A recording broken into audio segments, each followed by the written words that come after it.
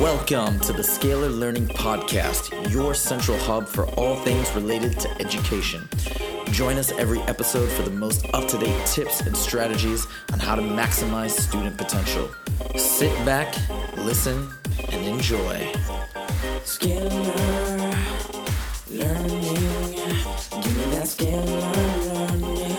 Scalar Learning. Scalar Learning, give me that Scalar Learning. What's up, everybody? Welcome back to another episode of the Scalar Learning Podcast. I am your host, Huzaifa, as always. And in today's episode, we are talking with a company that has created not one, but two unbelievable YouTube channels with followers in the millions. So the company we're talking to today is called Sockeye Media, and we're talking to none other than the co-founder and COO, Harry Joe. So Sockeye Media has earned billions of views on YouTube and 4 Mid-South Emmy Awards. The brand includes the award-winning Mother Goose Club, and they engage, educate, and entertain a global audience across the entire range of media platforms available today. So like I said, their two YouTube channels are massive, and they have all these amazing music videos. They have a couple that are featured on their page, Driving in My Car, Rhyme With Us, and Wheels on the Bus. So really fun stuff, and it's obviously doing great things.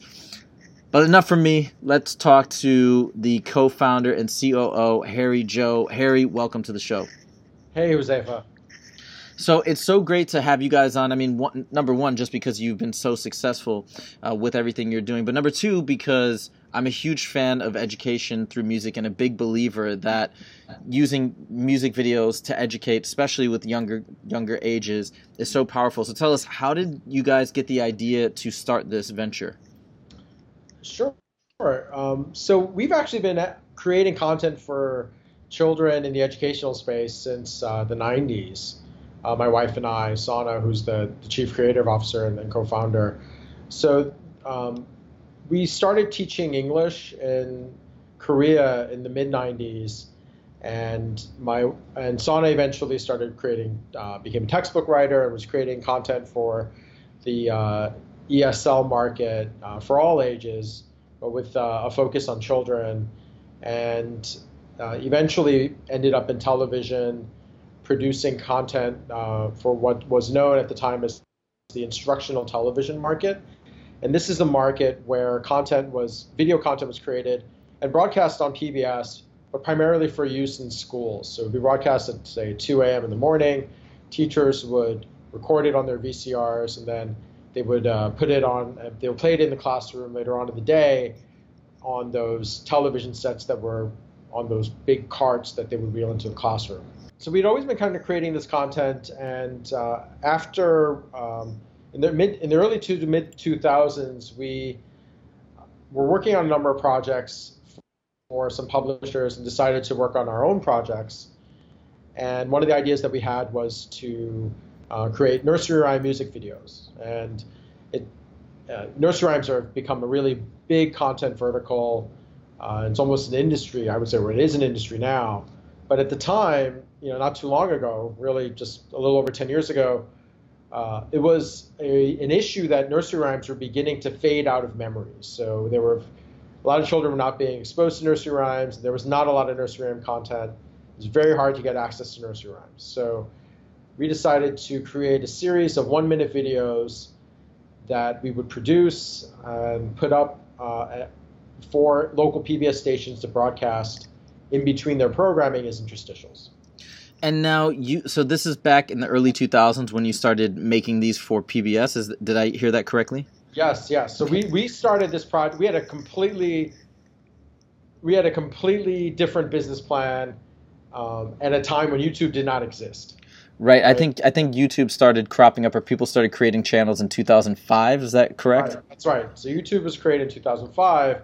So our business plan at the time was we would create these interstitials, self-distribute them to local PBS stations, and then if we could demonstrate that we had an audience, then try to develop a television show. I see. And when did you start? When did the trajectory shift to be saying, hey, well, maybe we should try YouTube?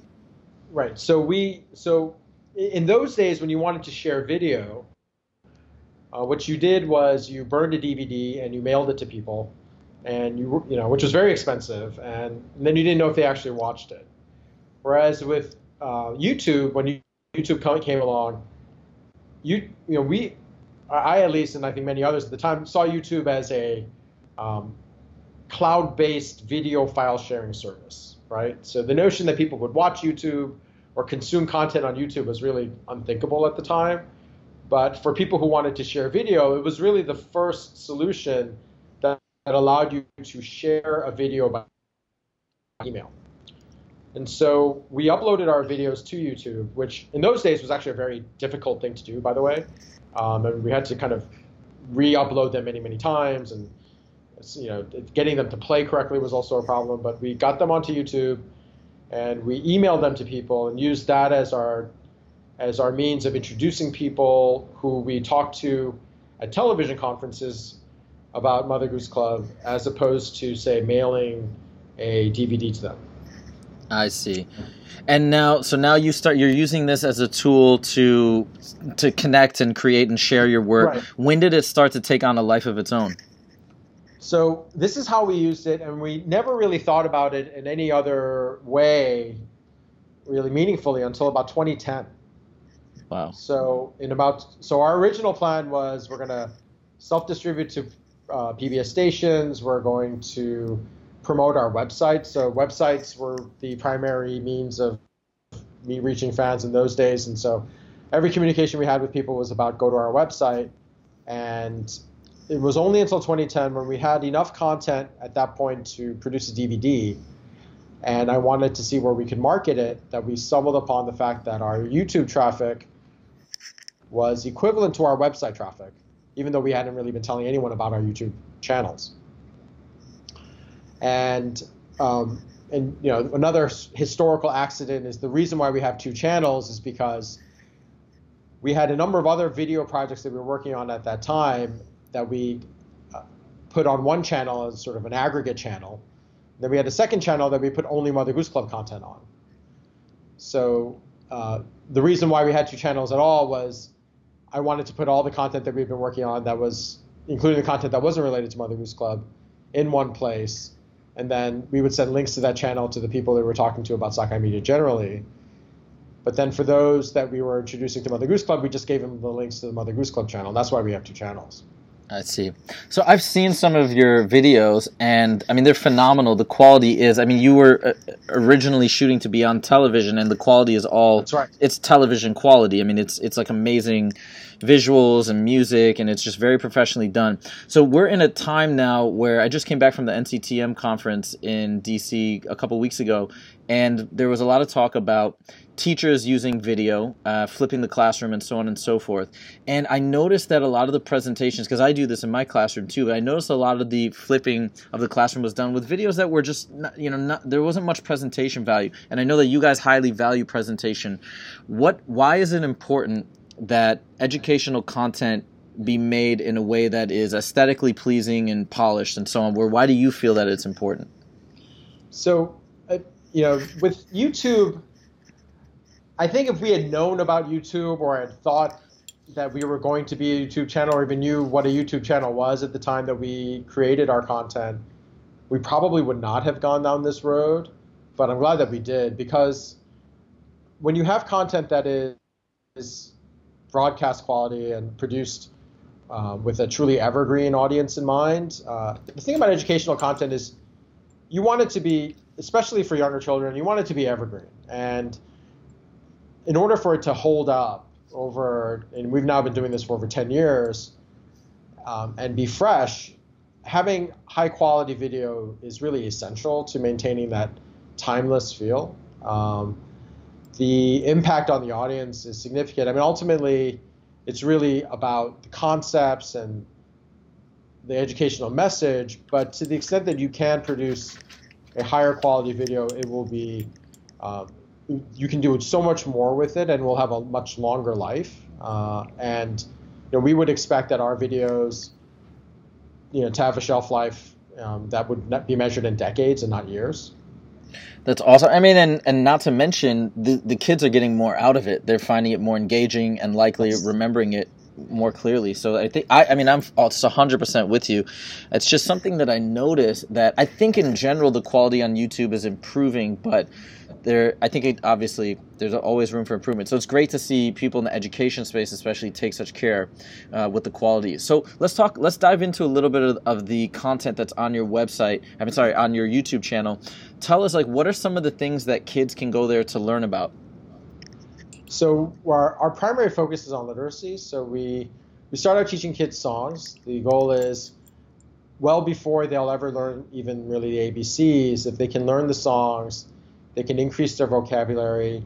Rhyming is very powerful to teach children vocabulary, and as they sing these songs and understand how the words relate to the concepts, what they're developing is a large body of words. And if they know, for example, if they're singing Wheels on the Bus, what a wheel is, what a bus is, and they understand the concept, later on, when you're teaching them the word bus and how to read it, knowing what the word is supposed to be, how it's supposed to sound, and then learning really, at that point, focusing only on the decoding of the letters, greatly facilitates the reading process for children. The founders of Flocabulary often talk about the idea. I mean, they make content for older kids, but they always talk about the power of song, and their whole impetus to start their company to make educational musical products was the fact that they always were like, wow, we could remember the song lyrics so well. It always seemed so effortless. Why not turn that into education tools? So absolutely. And why did you guys decide to use, I noticed you guys have kids in your videos as well, and it sounds like it's the kids singing too. What was the reasoning behind that decision? So there's a lot of content aimed at kids that doesn't feature kids, and we know that kids respond very powerfully to other children. So it's always been a goal of ours creatively to try to work as much as possible with children, to put children in front of children. When we were starting out, given how short our videos were, quite honestly, a lot of the creative decision making that you see as to how you cast really is related to, say, the logistics of the fact that it's easier to work with adults, and and that'll really drive why there's so many adults in kids' videos. But given that our videos are relatively short and we weren't quite sure exactly where we were going to go with the content, our objective really was for our songs to try to make them as impactful as possible. And with that in mind, we really try to focus on putting kids in front of kids. Now, do you ever collaborate with kids or children artists that are singers or aspiring writers? We haven't done that many creative collaborations with other YouTubers. All of our content is studio produced. So, sometimes our content is produced years before we release it. So it's been hard for us to match up with the timing, especially the more kind of on-the-go timing that a lot of individual YouTubers will have. So we haven't had that many creative opportunities to collaborate, although we do cross-promotional collaborations on a pretty regular basis. Now let's talk about your products being used in schools. So have you heard, with that subscriber base, you have so many fans, I imagine it must be being used in schools, but is there any formal use, or have teachers reached out to you and said, hey, we want to build a curriculum around your videos? Definitely. There are schools, and we've seen fan-generated content from schools really all over the world, and daycares as well. Teachers have reached out to us, and we've helped them either by, giving them permission for use in the classroom for a particular set of projects, or, working with. We've recently been talking to a number of, we'll call it school theater type programs as well, to try to integrate some of our content there. So we definitely do have an ongoing dialogue with teachers, and we absolutely want to support the work that they're doing. Do you guys provide worksheets or other curriculum supplements to go along with your videos to schools or teachers? So we don't have any specific worksheet products that we have been distributing yet, although we have been developing quite a bit of curricular-based products.